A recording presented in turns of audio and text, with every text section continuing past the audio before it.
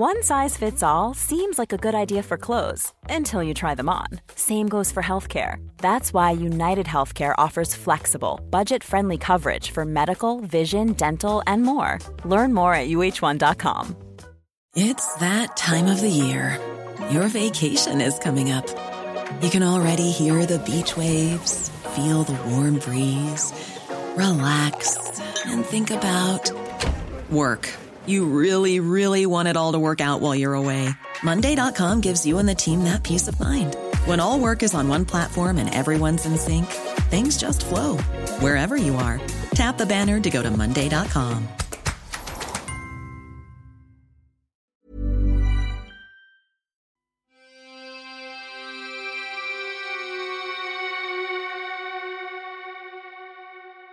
Welcome to Murder Mile, a true crime podcast and audio-guided walk featuring many of London's untold, unsolved and long-forgotten murders, all set within and beyond the West End. Today's episode is about a fire in an old building fitted with modern innovations to ensure its workers' safety. And although everyone should have survived, it was the old-fashioned attitude towards one particular group of workers which led to 10 unnecessary deaths. Murder Mile's research using authentic sources. It contains moments of satire, shock and grisly details, and as a dramatisation of the real events, it may also feature loud and realistic sounds, so that, no matter where you listen to this podcast, you'll feel like you're actually there. My name is Michael, I am your tour guide, and this is Murder Mile. Episode 153, GEC and the Fourth Floor Girls.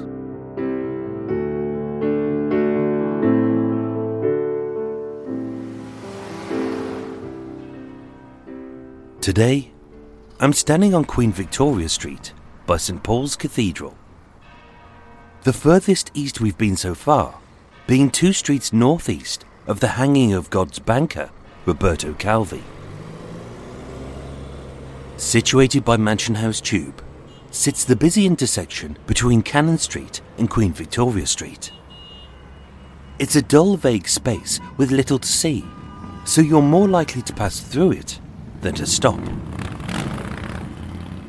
Like most junctions, it's dotted with every conceivable safety measure to ensure you're less likely to be hurt, having not paid the basic level of attention for doing something as simple as walking. Therefore, there's signs which say, stop, go, slow, no stop, no go, no slow, exit, entry, one way, no way, and naff off. There's handrails to hold, footprints to follow, bollards at a good height to rest your bollocks on, and even a flashing green man to show you when to walk, and for the real thickies, how to walk. It may seem like overkill, but what we often forget is that before laws are changed, it usually takes a tragic accident to happen first. Pedestrian crossings and speed cameras are often as a result of a loss of life, being a grim memorial to the dead and the price we pay for progress. At 67 Queen Victoria Street sits a 5-storey building. The original has long since been demolished, but the 3rd and 4th floors were once owned by GEC, the General Electric Company, an innovative maker of electrical devices like fire alarms, who prided themselves on the safety of its workers. So when a fire broke out on the 2nd floor, everyone should have survived. Only they didn't.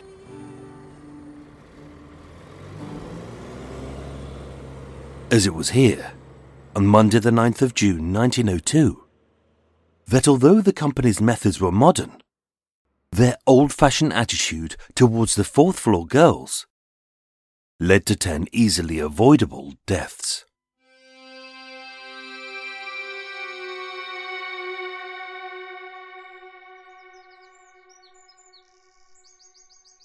The final years of the Victorian era saw many innovations we take for granted today. Beginning with the first electric light invented by Joseph Swan in 1878, the first electric iron by Henry Seeley in 1882, the electric fuse by Thomas Edison in 1890, the first electric kettle by Arthur Leslie Large in 1891, and the first transmission of radio waves in 1901, with many more modern innovations to swiftly follow. Electricity heralded a new era of innovation. But with Britain's power supply still a quarter of a century away from being standardised and nationalised, by 1901, even Buckingham Palace had only been illuminated by electricity for the last 13 years. But it would come to the masses. One such company ahead of the curve was GEC, the General Electric Company.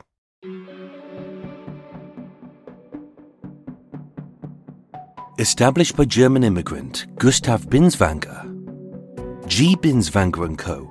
was already a successful electrical goods wholesaler when in 1886 he partnered up with entrepreneurial salesman Hugo Hurst. The General Electric Company was formed and built its head office at 67 Queen Victoria Street.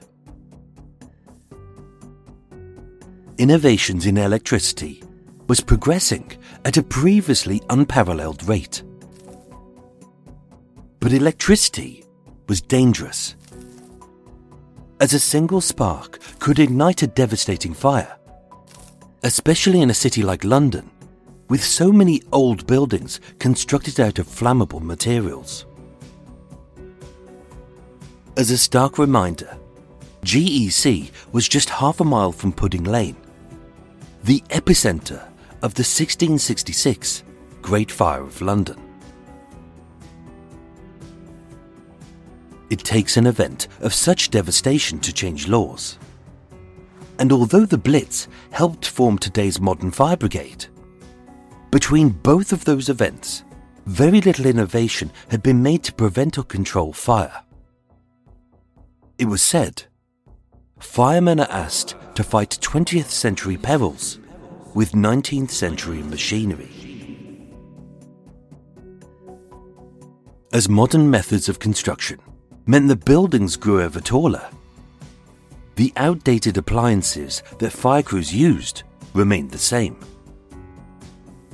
The ineffective Factory and Workshop Act of 1895 had left the installation and regulation of safety equipment to the companies themselves. And until 1938 and the creation of the Auxiliary Fire Service, fire crews were privately owned, many by insurance companies.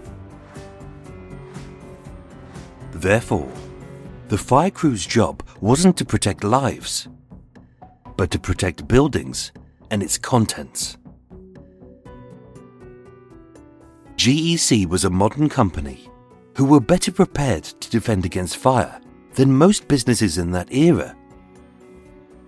Proudly proclaiming to be the makers of all things electric, GEC was one of the first buildings in London to be fitted with a fire alarm. They had break glass buttons on every floor and stairwell. They had heavy iron fire doors between each building. The staff conducted fire drills on a weekly basis. They had their own fire hoses connected to an endless stream of water, being just 2 streets from the River Thames. And just 100 feet away was their own fire brigade.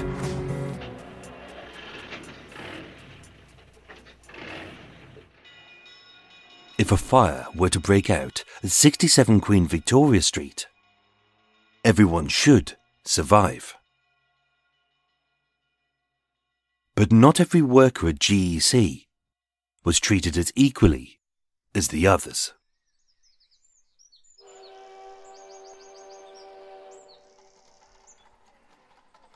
The day was Monday the 9th of June 1902, and the weather was bright with very little wind. As just before 8 a.m, a flank of workers exited the Metropolitan District Railway at Mansion House Station. For the execs and admin staff, the location was perfect, as this half-block wide building was also the train's terminus. But for those less well-paid workers, like the assembly girls on the 4th floor, many would arrive by public omnibus or by foot, dressed in a neat pinafore, with their sandwiches wrapped in a cloth rag. The ground, 1st and 2nd floors were occupied by Messrs. Murdoch Nephews, a purveyor of fancy goods, the kind of frivolous, non-essential trinkets used to make a modern home look nice. With an enclosed central stairwell leading to the top 2 floors, which were owned by GEC.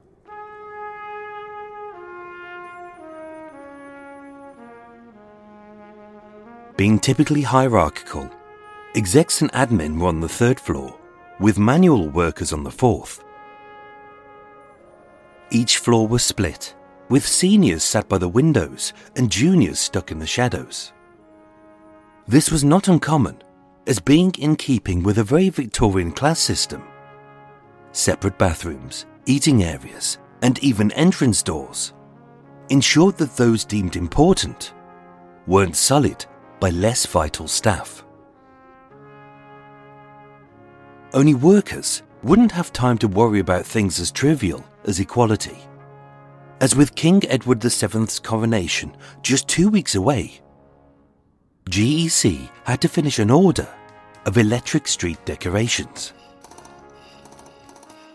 Desperate for cheap labour, they hired the poor, the young, and of course, females. Hidden away on the top floor was the workroom, where GEC's products were assembled and packed.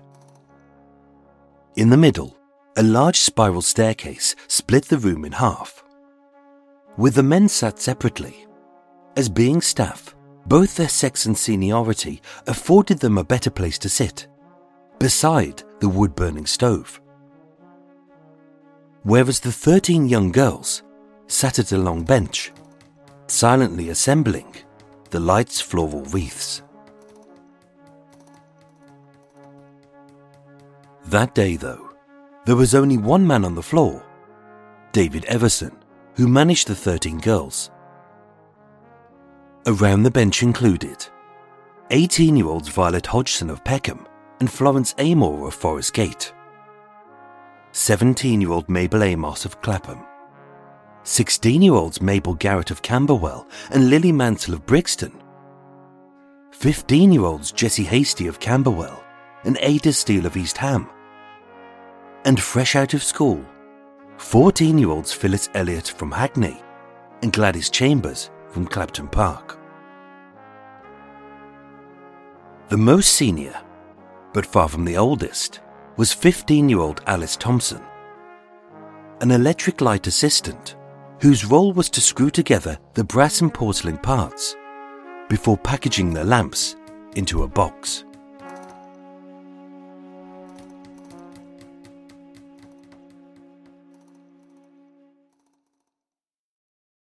But that day, Alice would undertake a new job, one she hadn't signed up for.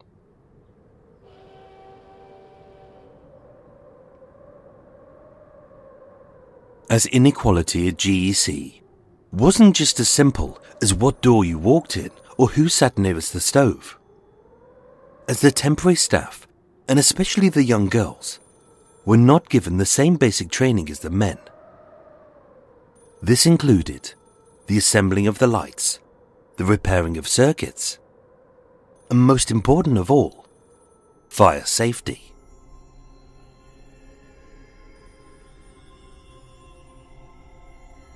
On the surface, GEC looked like a modern progressive company. But not everything was as it seemed.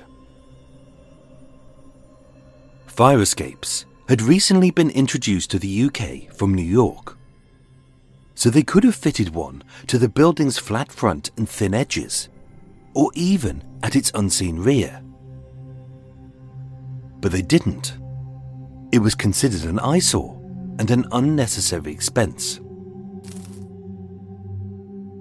It's true, the GEC was one of the first companies in London to fit a fire alarm system. Only 2 years since Pearson's had installed it, they were yet to connect it to the switchboard to the local fire station. So although the alarms would sound, no firefighters would be alerted until someone saw smoke. And that included their own fire brigade, situated just 2 doors away at 71 Queen Victoria Street. They were a small crew of part-time firefighters working as full-time engineers, whose ancient equipment was designed to cope with fires at a time when commercial premises were 3 stories high, not 5. And yes, each floor had been fitted with break glass buttons in case of emergencies, but only senior staff were trained and authorised to use them. Fire drills were held regularly, but only after hours when most of the staff had gone home. And with the 4th floor girls only being temporary staff, they weren't deemed essential enough to train. So in a company where different bells were used to communicate between different departments, with different alarms for deliveries, phone calls, tea breaks or shift changes, only those deemed important to the company knew how to differentiate between the office bells, the warehouse bells, and the fire bells.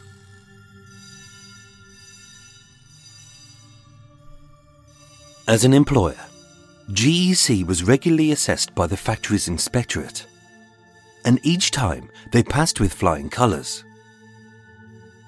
But as the 4th floor was not officially a designated workspace, it was really just a storage room repurposed for producing decorations for the King's coronation. It had no emergency signage and was the only floor in the building with no copies of the evacuation procedure on the wall. As the longest serving of the girls, 15-year-old Alice Thompson was savvy enough to eavesdrop on the men's chatter and pick up a few tidbits. So she knew about the 3 ladders hidden under the bench in the packing room. But she didn't know about the trapdoor leading from the 4th floor to the roof. And just like the other girls, Alice had neither heard of nor was informed that in a case of emergency, each floor had 8 designated fire police, whose job it was to ensure that the staff were evacuated. Theirs was a man called John Tyndall, but they had never met him, and they had never heard of him. This was a disaster waiting to happen. And yet this wasn't even the worst. Working with Messrs. Murdoch Nephews to create the coronation lights, the boxed-up floral wreaths on the 2nd floor were made of a mix of linen and wax. They were pretty, durable, and waterproof. But when exposed to a naked flame, the wreaths didn't just blacken or burn like any other decoration. A single heat source would cause them to explode in a flash of brilliant white light, just like gunpowder. In that same volatile room, GEC had stored what they described as a small quantity of liquid, which was actually 76 kilos of comedine, a highly flammable and very combustible liquid. The fuel had been stocked, the touch paper had been set, and it was only a matter of time before someone would die.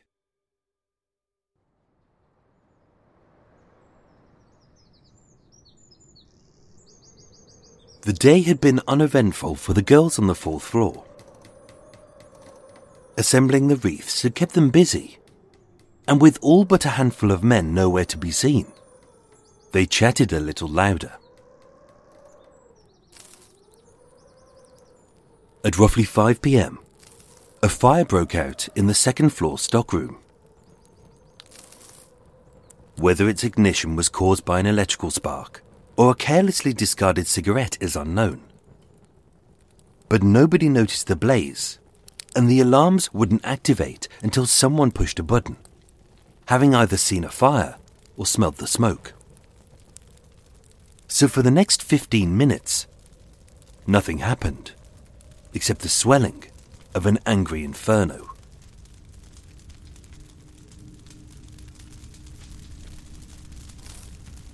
At 5:15 p.m, a fire alarm was tripped, and the building echoed to the shrill of a persistent piercing bell. Trained to react, David Everson, who managed the girls, recognized the alarm and swiftly left by the stairwell, taking 14-year-old Stanley Chapman with him, but leaving the 13 girls behind. Having never heard that particular bell before, and smelling no smoke, being too afraid to leave their posts for fear of losing their badly paid jobs, the girls took a tea break and stayed on the 4th floor. With alarms ringing, 4 of the 8 designated fire police on shift that day began to evacuate the building's 200 employees. They were methodical and calm to ensure that nobody got hurt. Only John Tyndall, whose job it was to clear the 4th floor, only made it as far as the 2nd step up the stairs, from where he shouted, "Fire! Fire! Evacuate!" Only his words were lost amidst the alarms. And ordered by his seniors to undertake a more vital task, he assisted in shuttling the accountancy ledgers across the street to the City and Midland Bank, putting a few books full of figures over the lives of the girls. It was a journey he would undertake 3 times before he realized his tragic mistake. Thankfully, there were others on duty that day who took their roles seriously.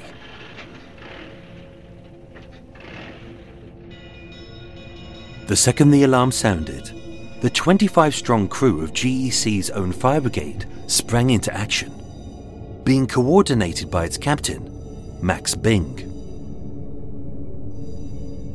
Alerted towards the 2nd floor stockroom, Charles Frederick Tripp passed through the heavy iron double doors connecting 67 and 69 and witnessed the inferno. The 2nd floor was the epitome of hell, as acrid air swirled with thick black smoke which whiffed of gunpowder. Heaving waves of reddish-orange flames licked at the dark peeling walls like the devil's own lecherous tongue. And stacked boxes of wreaths exploded in white-hot flashes, making breathing impossible and the stairwell impenetrable, even for a modestly experienced firefighter like Tripp. Outside on Queen Victoria Street, a crowd had begun to gather. Doing his job, Captain Bing asked the lead of the fire police, "Is everyone accounted for?" And he was told they were, but this was not true.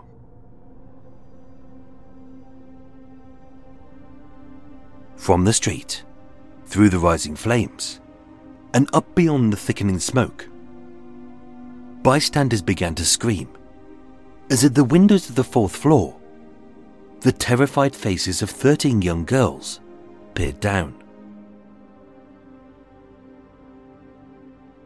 Although only 15, Alice had led the girls down the fiery stairwell towards an exit. But as they descended, being blinded by smoke, choked by fumes, and with the sizzling hot metal of every handrail and doorknob scorching their skin, they were forced to retreat back up to the 4th floor.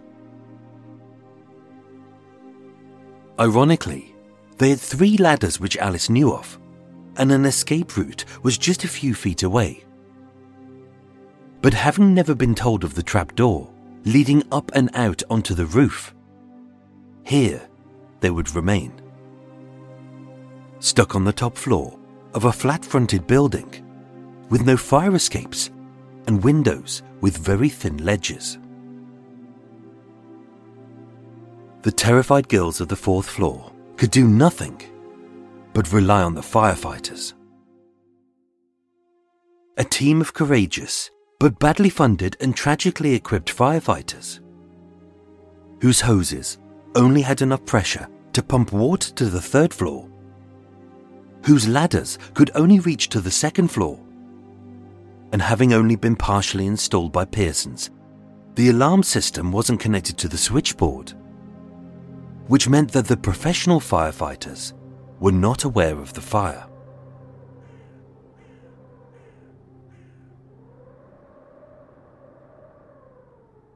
Innovation had failed, but having been notified by Captain Byng, within minutes the professional crews of both Watling Street and Southwark fire stations were alerted, and some were already on the scene. But even that wouldn't be enough.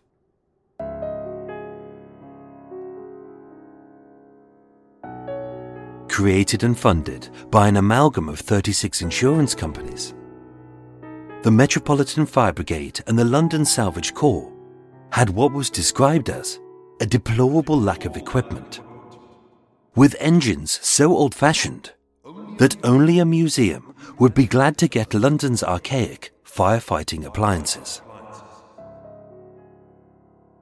Their ladders were also 10 feet too short.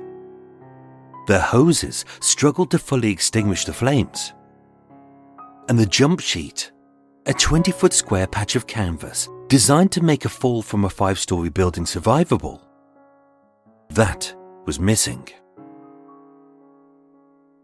But this didn't stop their bravery. Fighting the intense heat and smoke, one officer crawled on his belly to rescue Emily Thompson, dragging the unconscious girl up to the roof. Another, called Hillman, dangled precariously from a wire, grabbing one girl from a burning window and lowering her to safety as the flames shot out. Calling out in the darkness and seeing the skylight begin to collapse, Officer West succeeded in rescuing 17-year-old Mabel Amos from the flames. But she was so taut with terror that, having got out, the young girl died of a heart attack. With the heat and smoke becoming too intense for the firemen, they were unsure if any of the girls would survive. And with a 70-foot ladder en route from Southwark, by the time that arrived, it may be too late. With quick thinking, a bystander ripped the tarpaulin off a fruit vendor's cart, and gripped tight by 24 firemen, they made a makeshift jump sheet. "Jump!" the crowds willed the girls. "Jump!" they called. But through the smoke, 5 stories high, the sheet looked no bigger than a postage stamp. The 5 were trapped, 4 girls and a boy.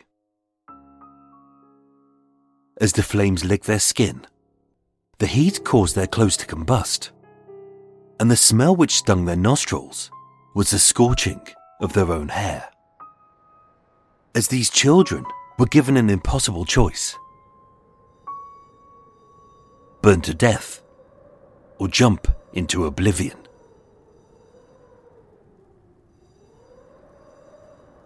It takes real courage to make that kind of a life or death decision. So it's no surprise that the first to jump from the burning building was Alice. Smashing the far west window, Alice perched herself on the thin window ledge.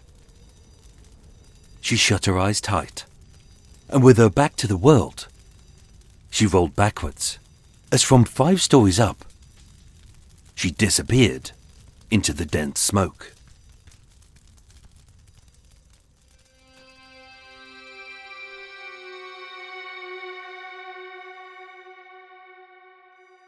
Hitting the sheet dead center and escaping with only cuts and burns. As the crowd erupted in cheers, Alice's bravery encouraged the others to follow. Nora Jones, Emmeline Ambrose and Dora Cutter all survived. Jessie Hasty jumped as her burning blouse streaked the sky like a firework, and she too was one of the lucky ones. But having fainted before she could leap, Phyllis Elliott died inside, and 21-year-old Arthur Paget, a clerk with a widowed mother, jumped but missed the sheet and later died of his injuries. The 70-foot ladder arrived shortly afterwards and rescued those who were trapped on the roof. And with the fire extinguished within minutes, the bodies of 7 young girls were later recovered from the charred remains of the building. They were Mabel Garrett, Ada Steele, Lily Amelia Mansell, Gladys Chambers, Phyllis Elliott, Violet Hodgson, and Florence Amor. An inquest was held 2 days later at the Coroner's Court in Golden Lane. 65 eyewitnesses gave their testimony, including Alice Thompson, who spoke eloquently through her burns, cuts, and trauma.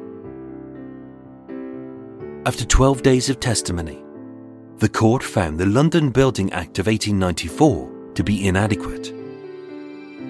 No one was found guilty of manslaughter, and although GEC admitted to negligence, a criminal trial was not requested.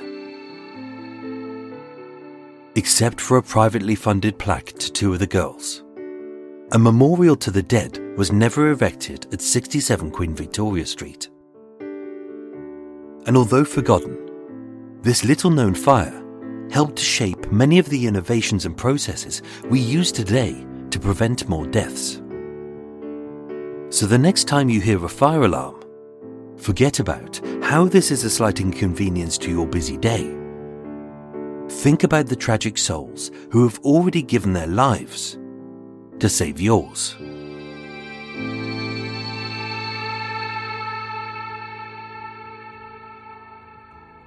Ladies and gentlemen, thank you so much for listening to Murder Mile. As always, for those of you who enjoy listening to the wibble wobble of a tubby loser droning on about pointless shit, join me for a little quiz and some extra details about this case in Extra Mile. A big thank you to my new Patreon supporters, who are Tom Gillett, Sarah Freer, and Sophie Chadwick. I thank you all. I hope you're enjoying all of the exclusive online treats, the lovely thank you card of goodies, which I hope you've received in the post, and even while Murder Mile is offline in January and February whilst I do my research, you'll still be receiving lots of goodies to keep you entertained. So for everyone else, if that sounds lovely, you can join Patreon and support the show via the link in the show notes. Murder Mile was researched, written and performed by myself, with the main musical themes written and performed by Eric Stein and John Books of Cult With No Name. Thank you for listening, and sleep well.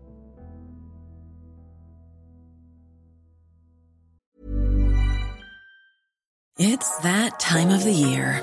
Your vacation is coming up. You can already hear the beach waves, feel the warm breeze, relax, and think about work. You really, really want it all to work out while you're away. Monday.com gives you and the team that peace of mind. When all work is on one platform and everyone's in sync, things just flow. Wherever you are, tap the banner to go to Monday.com. Hey, it's Danny Pellegrino from Everything Iconic. Ready to upgrade your style game without blowing your budget? Check out Quince. They've got all the good stuff, shirts and polos, activewear, and fine leather goods, all at 50 to 80% less than other high-end brands. And the best part? They're all about safe, ethical, and responsible manufacturing. Get that luxury vibe without the luxury price tag. Hit up quince.com/upgrade for free shipping and 365-day returns on your next order. That's quince.com/upgrade. Many of us have those stubborn pounds that seem impossible to lose, no matter how good we eat or how hard we work out. My solution is PlushCare. PlushCare is a leading telehealth provider with doctors who are there for you day and night to partner with you in your weight loss journey. They can prescribe FDA-approved weight loss medications like Wegovy and Zepbound for those who qualify. Plus, they accept most insurance plans. To get started, visit plushcare.com/weightloss. That's plushcare.com/weightloss.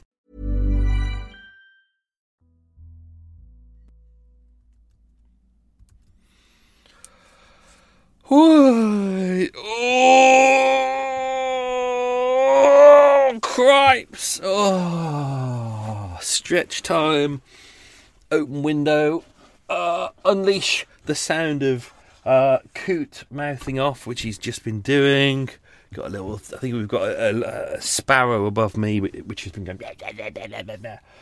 Oh, hello everyone. Welcome to Extra Mile. We're here. We're back.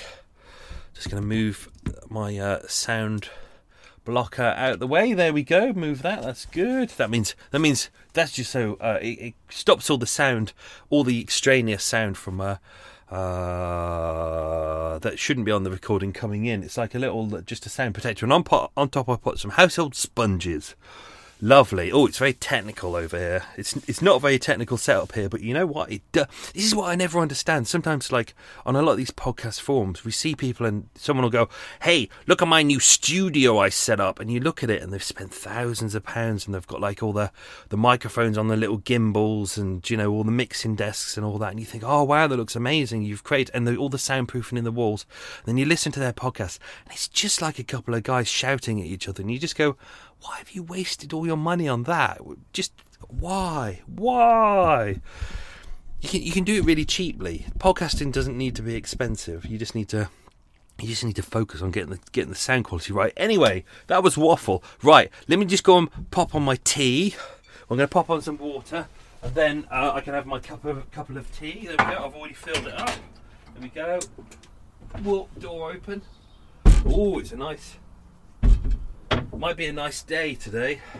It's a low sun because obviously it's winter. The sun is just creeping over. It's coming along the canal, and because it was quite cold last night, and it's been cold for the last couple of days, there's kind of there's a fog on the canal, so it's not as nice as it was yesterday. Yesterday it was like a creeping kind of old London fog, where you can imagine there's ghosts amongst the fog. But today it's not that good today. Right, just doing coffee. Gonna put 2 sugars in because I'm a fat bastard. Gonna put in my fake milk. There we go. Kind of going off dairy a bit. I went to make an egg sandwich the other day. When I opened up the egg, I went, oh, that looks weird. And then I looked at it closely, and it was a blood egg. It was one of those eggs where you open it up, and there's because obviously inside eggs are blood vessels, but one of the blood vessels when it was forming had obviously ruptured. So when I opened up the egg, it was pure red. It was just like a pure blood, and I was just like, oh, it's disgusting. This has really put me off eggs now. I normally have like 1 egg with my dinner because it makes for a nice add it to something else, but I just can't eat eggs anymore. It's really creeped me out, and milk as well. What else is going on? Have I said welcome to Extra Mile? I can't remember. If you're new to this is kind of it. While the coffee's on, I have a bit of a waffle, say some things.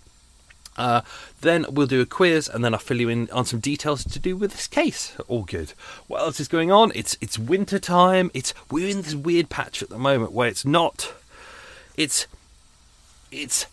getting cold in the evenings, but if I put a fire on, it'll still be too hot in the evening, and I can't sleep properly. And if I don't have a fire on, it's nice. I can get wrapped up in all my blankets, but I do think to myself, but then the inside of the cabin gets damp with condensation. So I'm in we're in that twilight world of thinking, oh, bollocks, do I have the fire on or not? Last night I did a little fire, and it was all right. It seemed to last. What else is going on? Water's getting hot. There we go. Yum. Good. Pop that in. Pull out cake. I'll do. Oh, cool. There's a bit of a cold breeze coming in. Cool, lummy. There we go. Coming back over. Picked up a cake. Unfortunately, when I get to the cake shop, because I like to sit down and start working immediately as soon as I wake up. So I'm normally like laptop on. Normally by the time it hits 8 o'clock, I'm normally up and running. So therefore, I don't like to go out anywhere because it distracts me, and I wait until like 1 o'clock to have a little bit of a break. But by the time I get to the bakery, pretty much everyone's eaten everything, so there's not much left. But luckily, people don't seem to be that interested in Belgian buns. So I've got a big Belgian bun, and this is, how wide is that? That's probably 8 inches wide. Ooh, yeah, it's nice. It's got lemon curd on the inside with sultanas, so it makes it nice. It's not as nice as over at Griselda's where they do it with the cinnamon, but it's top of the list. It's a nice soft one as well. So yeah, hoping to have a diet in the new year. As always, January, February, but I'm gearing up for winter. I'm going to stockpile all of the crap, and I'm going to pig out over Christmas because you've got to, haven't you? As of time of recording, got 4 more Murder Mile walks to go, which is good. Looking forward to it. Everyone's been very nice on these walks, so we're having fun. Just as a reminder again, pretty much they're all sold out now, pretty much.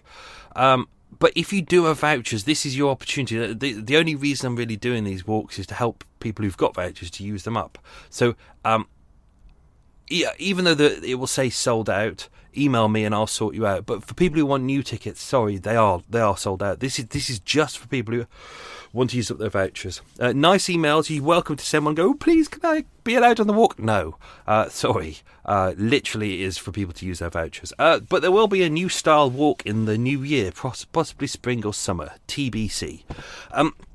Other news. Obviously, we finally resolved it. Episode 149, Jane Andrews, Part 2. Finally resolved. It's now up on iTunes. It only took me 2.5 weeks of screaming at iTunes and then going, oh, it's not our fault, nothing we've done, oh, we haven't done anything wrong, blah, blah, blah, blah. Until I pointed out it works everywhere else, and they were going, oh, it's your RSS feed. I'm like, it's not my RSS feed because the episode is on iTunes. It's in the feed. You just haven't put it in the your algorithm hasn't made it go into the library. So you need to make sure that's there. And they were like, oh, bleep, blop, bleep, blop. We haven't done that. Bleep, blop, bleep, blop. Because sometimes with iTunes, you don't know whether you're talking to a human being or an algorithm. So finally, after 2.5 weeks, the episode is now in the library, so you can listen to it. You could listen to it before anyway, it wasn't where it should have been. So it's now there. Let's hope there won't be any more fuck-ups from iTunes. Bleep, blop, bleep, blop. You know what they're like. Really are a pain in the arse. No other apps out there are as pain in the arsey as them. But of course, to save yourselves, what you can do, you can become a Patreon subscriber, and therefore your episode, not only is it early every week, but also it's guaranteed to be there, because I upload it myself.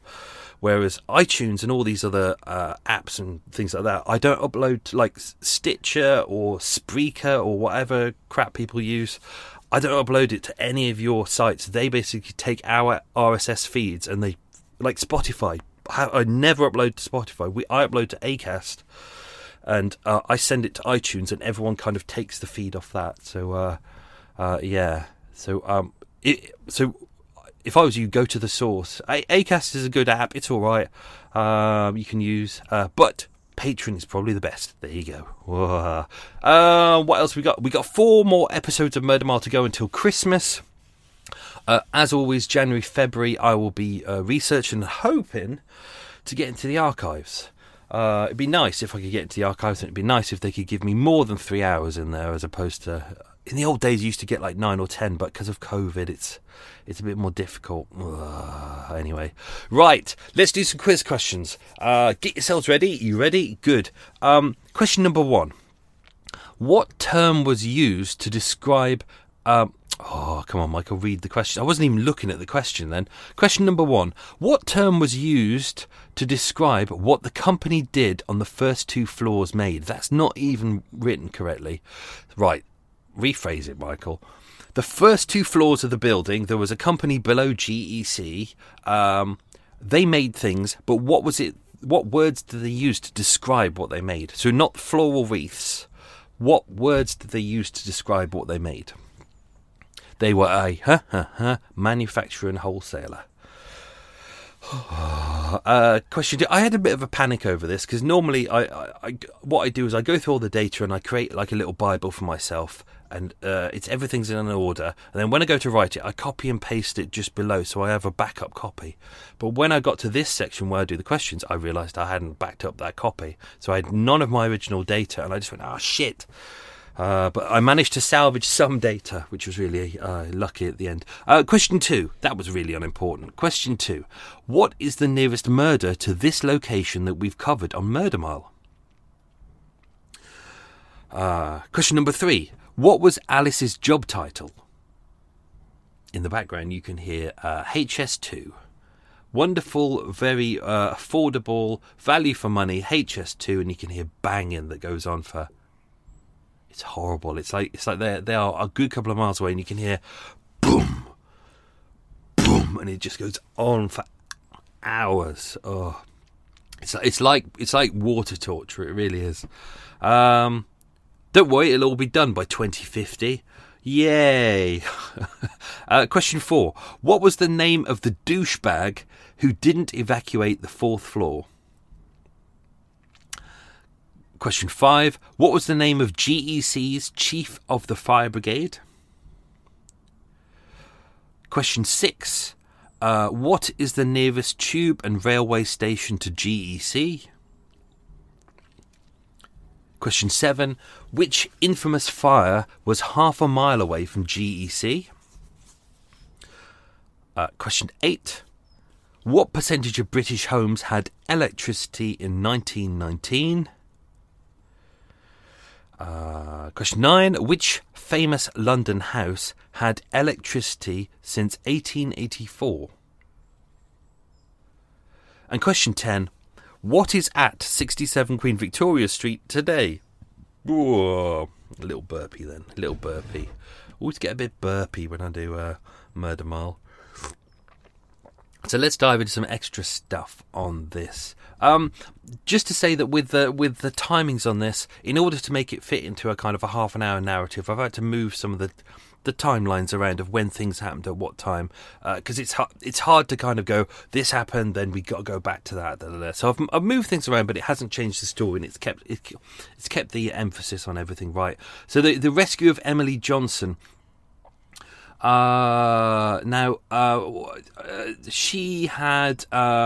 She'd kind of collapsed inside the building. Obviously, it was really hot and intense in there. There was no oxygen supplies. With the fire brigade who were there, they didn't have oxygen supplies either, really. They didn't have oxygen canisters, but they had a kind of an artificial respirator, but nothing that really, really helped them that well. So they were crawling on their hands and knees. One of the firefighters was basically using touch to find his way around the building. He says he felt someone's face and brought the body of someone to the window. That was Emily Johnson. He attached her body to a line, and he said he was being careful not to squeeze the life out of her. What they managed to do was get her out on the line and then get her up to the roof, because they had firefighters above with the wire that we mentioned. What they did was they kept her on the roof. The firefighters were up there. They were on the other roof of the building next to them as well. When the 70-foot ladder turned up, that's when they were able to remove Emily from the building. And she was carried down on the fireman's shoulders. What else happened? There was two lots of people there. There was obviously the Salvage Corps, who was run by Major Fox, and we've got the Metropolitan Fire Brigade, who was managed by the man whose name we can't mention because that's part of the quiz. So they'd both turned up at that point.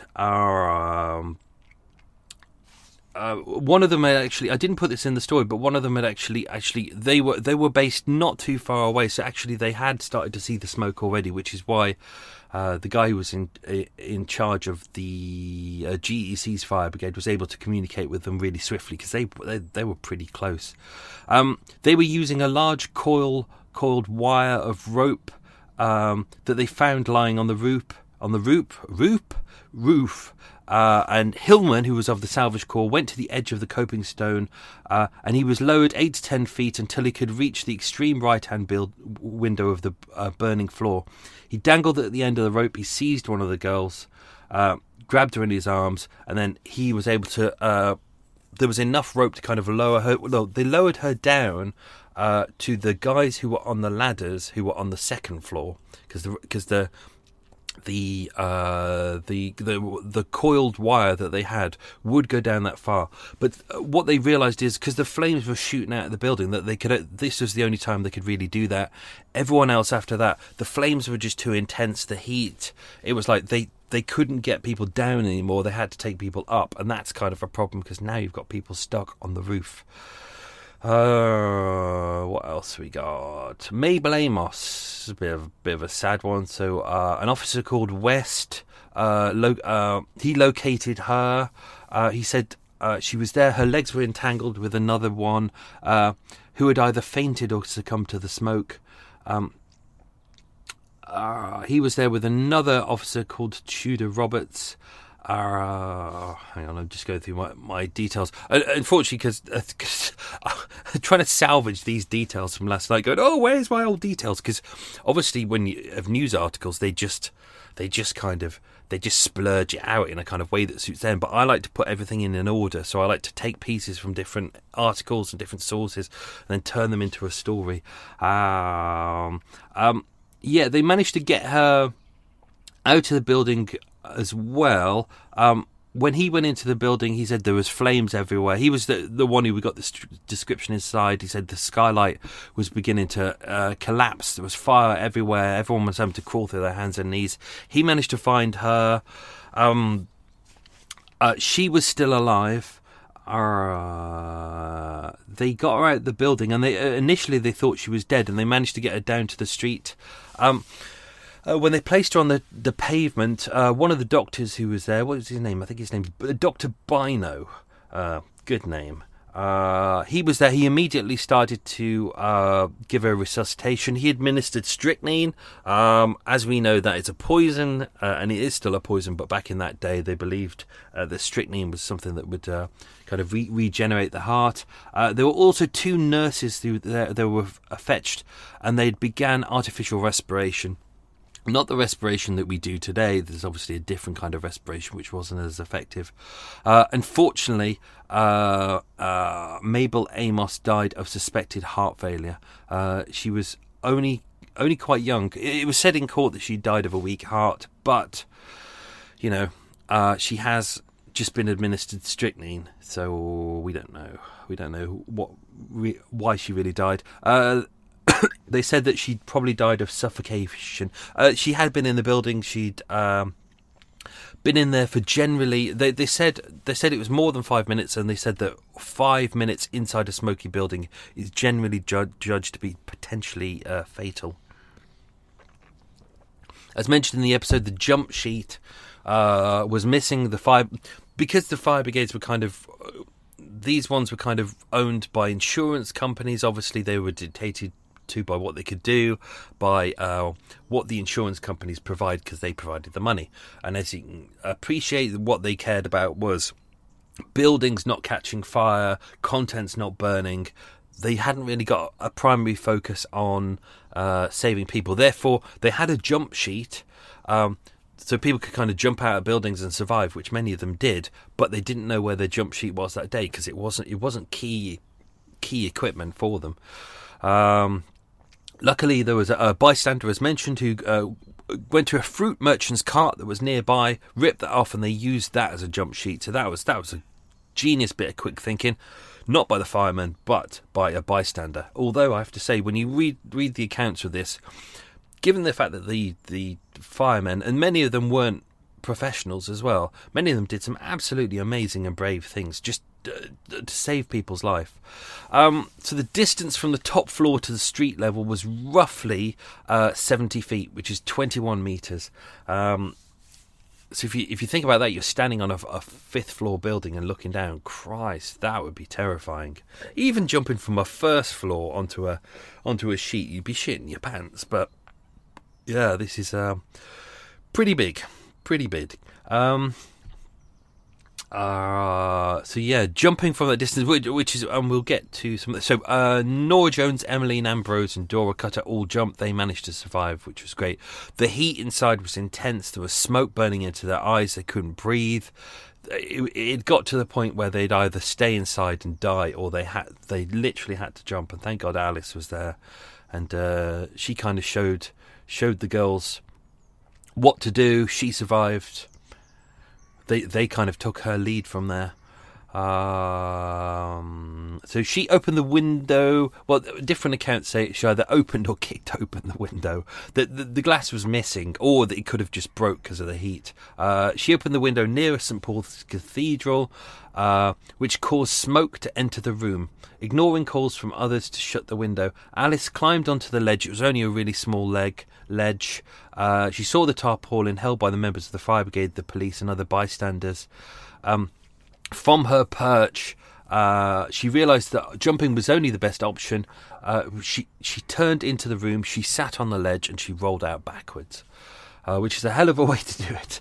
But obviously, she doesn't want to look at what she's going into. She'd rather just go backwards.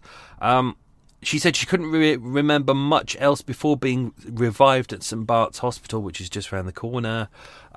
She had a bruise to her head and ear. She'd hurt her eye and her back, and she was still aching when she delivered her testimony at the coroner's court.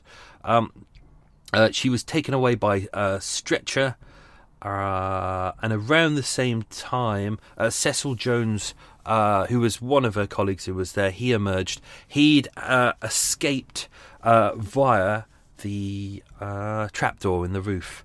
I didn't put this into the story, but Cecil, who was up there, he went round to try and find a way out as well, and he bumped into someone who was one of the accountants or something who was on one of the lower floors, and one of the accountants was like, there's no way out, you need to go through the trapdoors at the top, which they did, because obviously these are different buildings.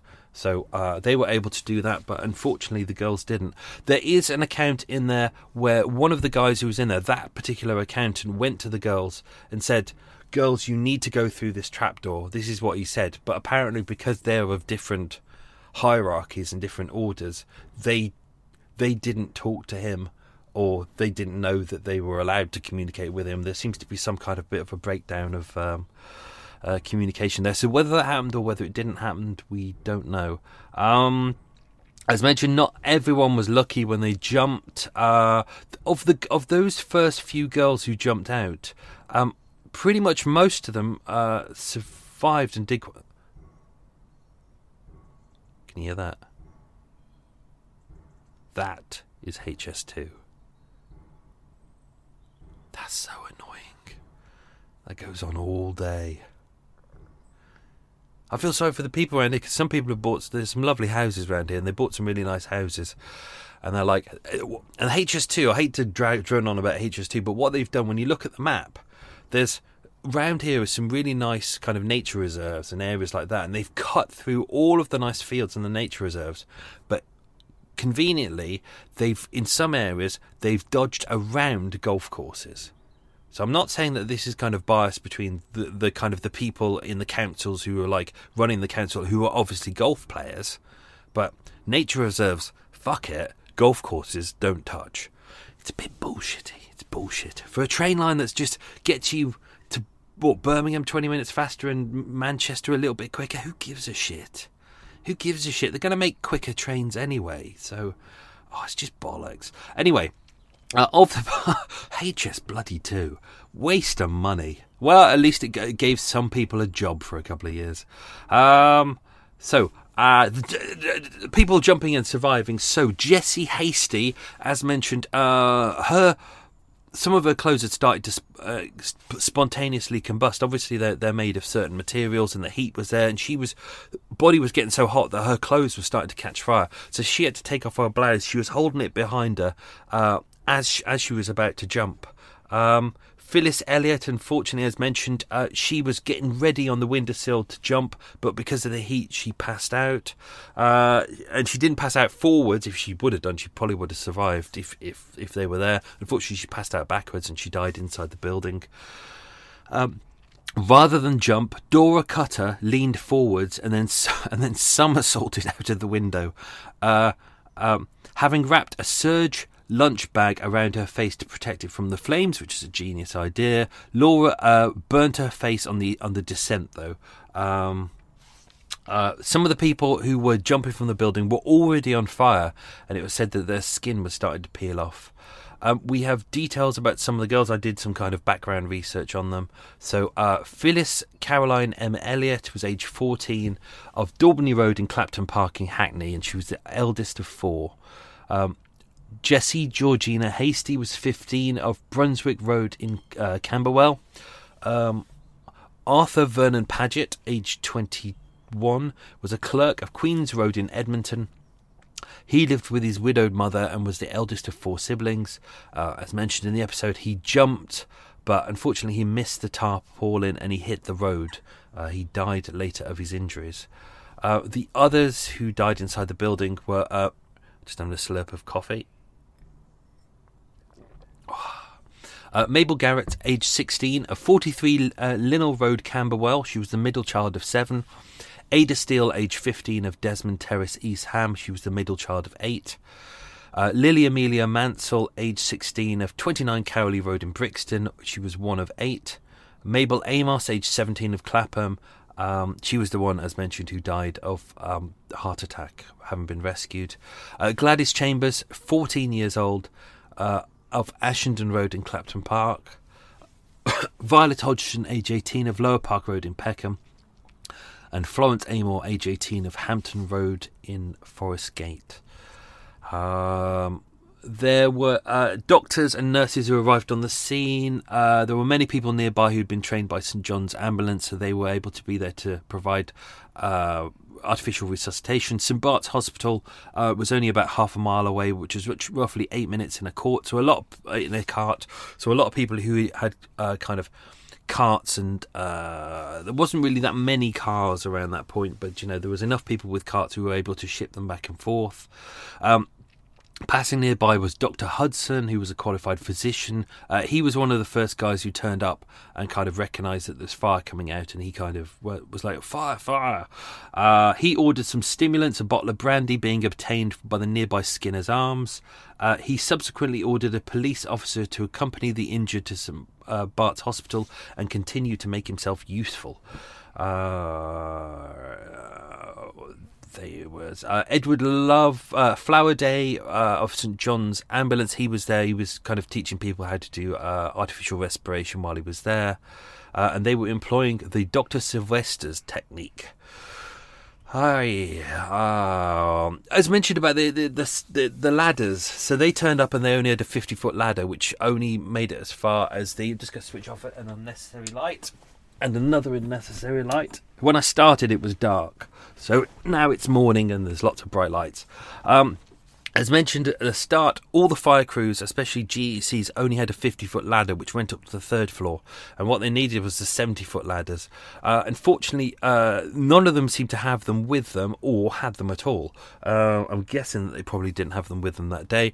The crews who did were the crew from Southwark, which is South London, and they were en route, but they were kind of on a kind of a steamboat on their way over.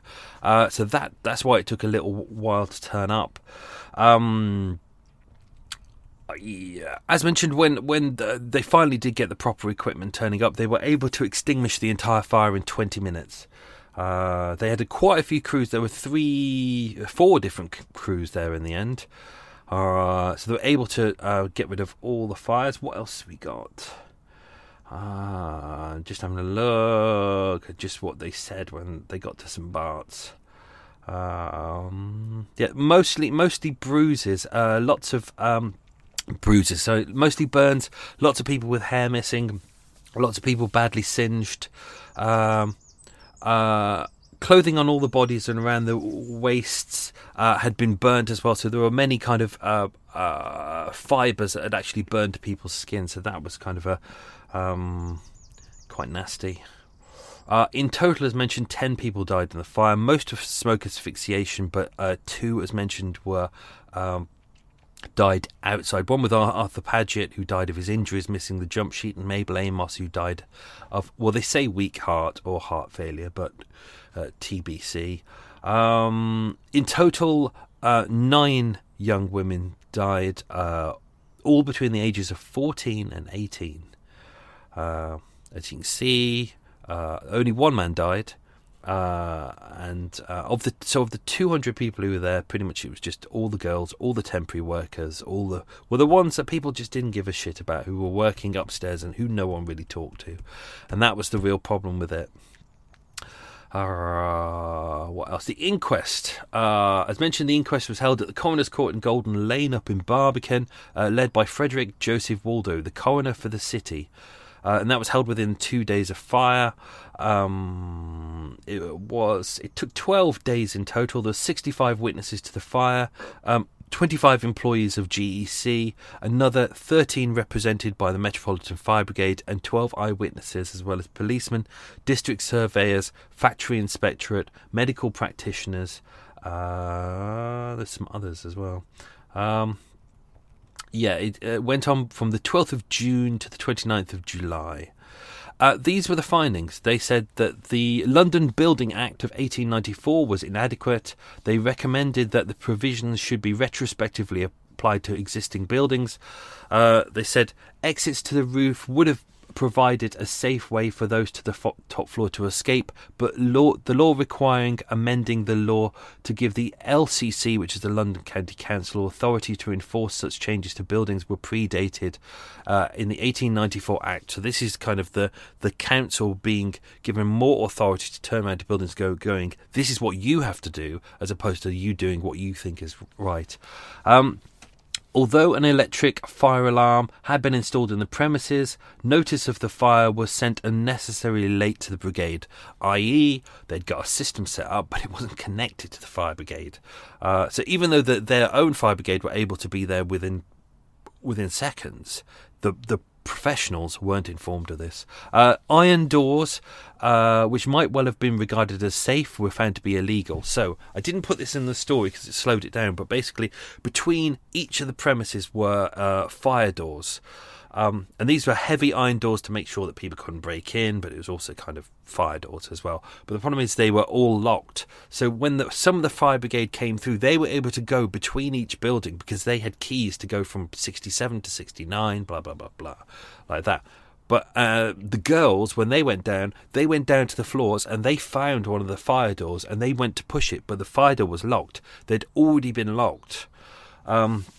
Unfortunately, one of the fire officers was there. He went down, and when they went into one of the other buildings, they went in and they realised it was dangerous there, so they locked one of the fire doors. And apparently, after that, Alice and the girls tried to get through those doors, but they had already been locked. So if one of those doors had been left open, they probably would have been saved. But don't forget, this is about saving property and contents. So what they were trying to do also was to stop the fire spreading to the next building as well, and causing more problems for other people, so other businesses. In terms of whether GEC's offices were a warehouse or a factory, according to the Factory Acts, was a borderline issue, which the company's board disputed in its annual shareholder meeting. That's always something that you love to hear about when people are talking about people dying, and then they mention shareholders. That always seems to be important, doesn't it? It's like the environment, all the GEC stuff that's going. GEC, so I'm thinking about the climate change thing that's going on in Glasgow at the moment, and they're all making these decisions about what we need to do by this date. But it's not going to happen. Why? Because big business, unless we get to the point where big business knows that they can make a shit ton of money off the environment, they're not interested. It's like we've already had all of these companies going, oh, we're going to lose all our money. This is how we make our money. It's what they're focused on. But the second that kind of all the bigwigs go, hang on, actually, we've got a way that we can make a fortune out of this, suddenly they will get off their fat asses and do it. But they won't. And by then it'll be too late. That's cheerful, wasn't it? The King Edward's coronation was on the 26th of June 1902, so that was just 2 weeks later. That still went ahead. If you look at the photos of the coronation, you'll see lots of street decorations above the streets. They were all electric and illuminated to kind of symbolise the fact that we'd gone from the Victoria era to the Edwardian era, which was kind of seen as a modern progression. They were all made by GEC and the guys who were working on the second floor. Those are the floral wreaths and the lights that were created by them. What else is in there? I think that's it.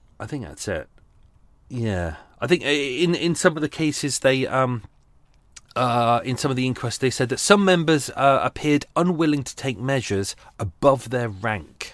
That seemed to be a thing, and there seemed to be a not my place to offer assistance kind of attitude.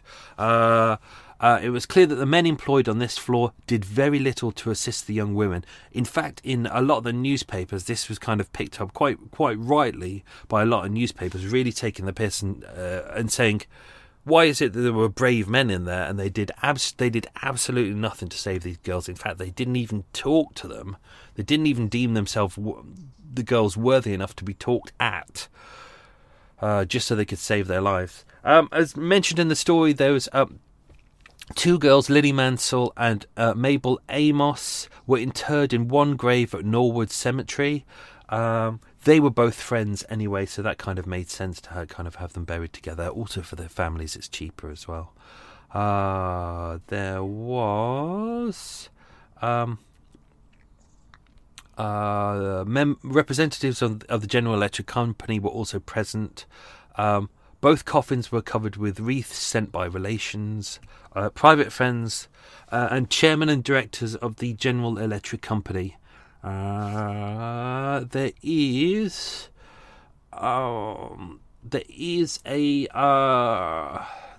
a memorial too. I believe it's to Mabel and Mabel Garrett and Violet. They were buried in the same grave as well. Where is this memorial? Here he is. Is this it? Come on, Mike. Here we go. The only known memorial was the dedication of a stained glass window placed in St Paul's Church in Homerton to the memory of the two 14-year-old victims of the fire, Phyllis Elliott and Gladys Chambers. It's still there today, so you can go in there and look at that. But and that was paid for by the public. And I believe there was a kind of a subscription set up by a local newspaper as well. So that's the only memorial, and that was organised by locals. And that's it. That's that story. Very sad one. Let's go do the quiz, and then I can start editing this and eating my cake. Oh, Michael, go have a slurp of coffee. Right, let's do the quiz questions. Don't forget, as always, some of these may be in the episode, some of these may not, because I haven't edited the episode by the time you're listening to this. Well, by the time you're listening to this, I have edited the episode, but, hang on, does that make sense? When you're listening to this, I have listened... The thing you've just listened to, I yet haven't edited that. Right, because I literally record the first bit and then I record the second bit. Obviously, the next bit, the bit that you just listened to, that takes a couple of days to edit. So I haven't done that bit yet, so I don't know what's going to be in that episode. But you can find out by subscribing to Patreon, and you get Walk With Me. And Walk With Me is the series that I record after I've edited, and I let you into all the little secrets that go into the episode. Like, how was the music made in last week's episode? The Blind Obsession. Oh, see, that doesn't make it into Extra Mile at all. But that's secret. There's all these little secrets that I sneak in. So, question number 1. What term was used... I have to rephrase this one. What term was used by the company that worked on the first 2 floors about what they made? They described it as fancy goods. You have to learn to write better questions. Question 2. What is the nearest murder to this location that we've covered on Murder Mile? It was God's Banker, about Roberto Calvi. That's an interesting one. A very weird, bizarre story. Question 3. What was Alice's job title? She was an electric light assistant. Looking at the census as well, she was full title was electric light warehouse assistant.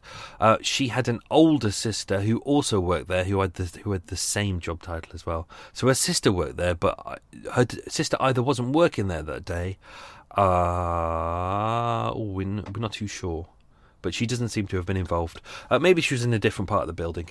Question 4. What was the name of the douchebag who didn't evacuate the 4th floor? His name was John Tyndall.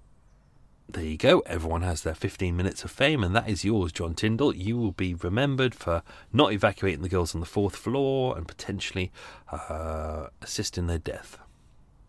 Although, looking at it, he doesn't seem to have been a senior person, and he clearly is kind of being guided by the seniors who were there, who told him to go and collect the ledgers from the accountancy department, because they considered that more important than saving people's lives. So really, they should have been strung up as well. Question 5. It looks like he was probably a bit of a scapegoat there, although what he did was not particularly good. Question 5. What was the name of GEC's chief of the fire brigade? It was Captain Max Bing. Question 6. What is the nearest tube and railway station to GEC? It is Mansion House. Question 7. Which infamous fire was half a mile away from GEC? Come on, everyone should get this one. It was the 1666 Great Fire of London. I have to say it's that one because, don't forget, there's at least 3 Great Fires of London, and everyone seems to say the Great Fire of London, whereas what you have to say is the 1666 Great Fire of London, because there's 3. It's like saying, the plague outbreak, and everyone goes, so what, 1665? And you go, yeah, but don't forget, there's been about 10 in London, and some of them were really horrific as well.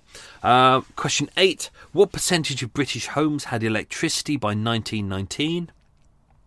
It was just 6%.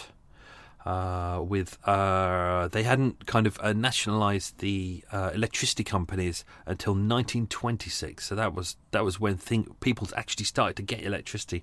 Even if you look in the Ginger Ray story, which is 1948, even then she's still using gas for lighting and heating as well. So yeah, that's 1940s, and even with some of the Reg Christie stuff as well, that's gaslighting as well. So, question number 9: which famous London house had electric lighting since 1884? It was Buckingham Palace. Lovely Princess Kate, says Police Constable Arsenal Guinness, in between pints. And question 10: what is at 67 Queen Victoria Street today? It is an office space and a Sainsbury's local. There we go. That's that done. Oh, that was quite a long one. Sorry about that. Okay, that's me done. Hope you enjoyed that. We will do another one next week. 4 more episodes, and then we got Christmas, and then we can all rest. Have yourself a good week. Stay safe. Be good. Lots of love. Bye. Ever catch yourself eating the same flavorless dinner 3 days in a row? Dreaming of something better? Well, HelloFresh is your guilt-free dream come true, baby. It's me, Keke Palmer. Let's wake up those taste buds with hot, juicy pecan-crusted chicken or garlic butter shrimp scampi. Hello Fresh. Stop dreaming of all the delicious possibilities and dig in at HelloFresh.com. Let's get this dinner party started. If you're looking for plump lips that last, you need to know about Juvederm lip fillers. With Juvederm Volbella XC and Juvederm Ultra XC, your lip look, whether it's subtle or bold, can last up to 1 full year with optimal treatment and no additional maintenance. Find a licensed specialist and see if it's right for you at Juvederm.com today. That's JUVEDERM.com. Add fullness to lips in adults over 21 with Juvederm Volbella XC or Juvederm Ultra XC. Do not use if you have severe allergies or a history of severe allergic reactions, or if you're allergic to lidocaine or the proteins used in Juvederm. Tell your doctor if you have a history of scarring or taking medicines that decrease the body's immune response or that can prolong bleeding. Common side effects include injection site redness, swelling, pain, tenderness, firmness, lumps, bumps, bruising, discoloration, or itching. As with all fillers, there's a rare risk of unintentional injection into a blood vessel, which can cause vision abnormalities, blindness, stroke, temporary scabs, or scarring. For full important safety information, visit Juvederm.com. Hey, it's Paige DeSorbo from Giggly Squad. High quality fashion without the price tag. Say hello to Quince. I'm snagging high-end essentials like cozy cashmere sweaters, sleek leather jackets, fine jewelry, and so much more. With Quince being 50 to 80% less than similar brands. And they partner with factories that prioritize safe, ethical, and responsible manufacturing. I love that. Luxury quality within reach. Go to quince.com/style to get free shipping and 365-day returns on your next order. Quince.com/style.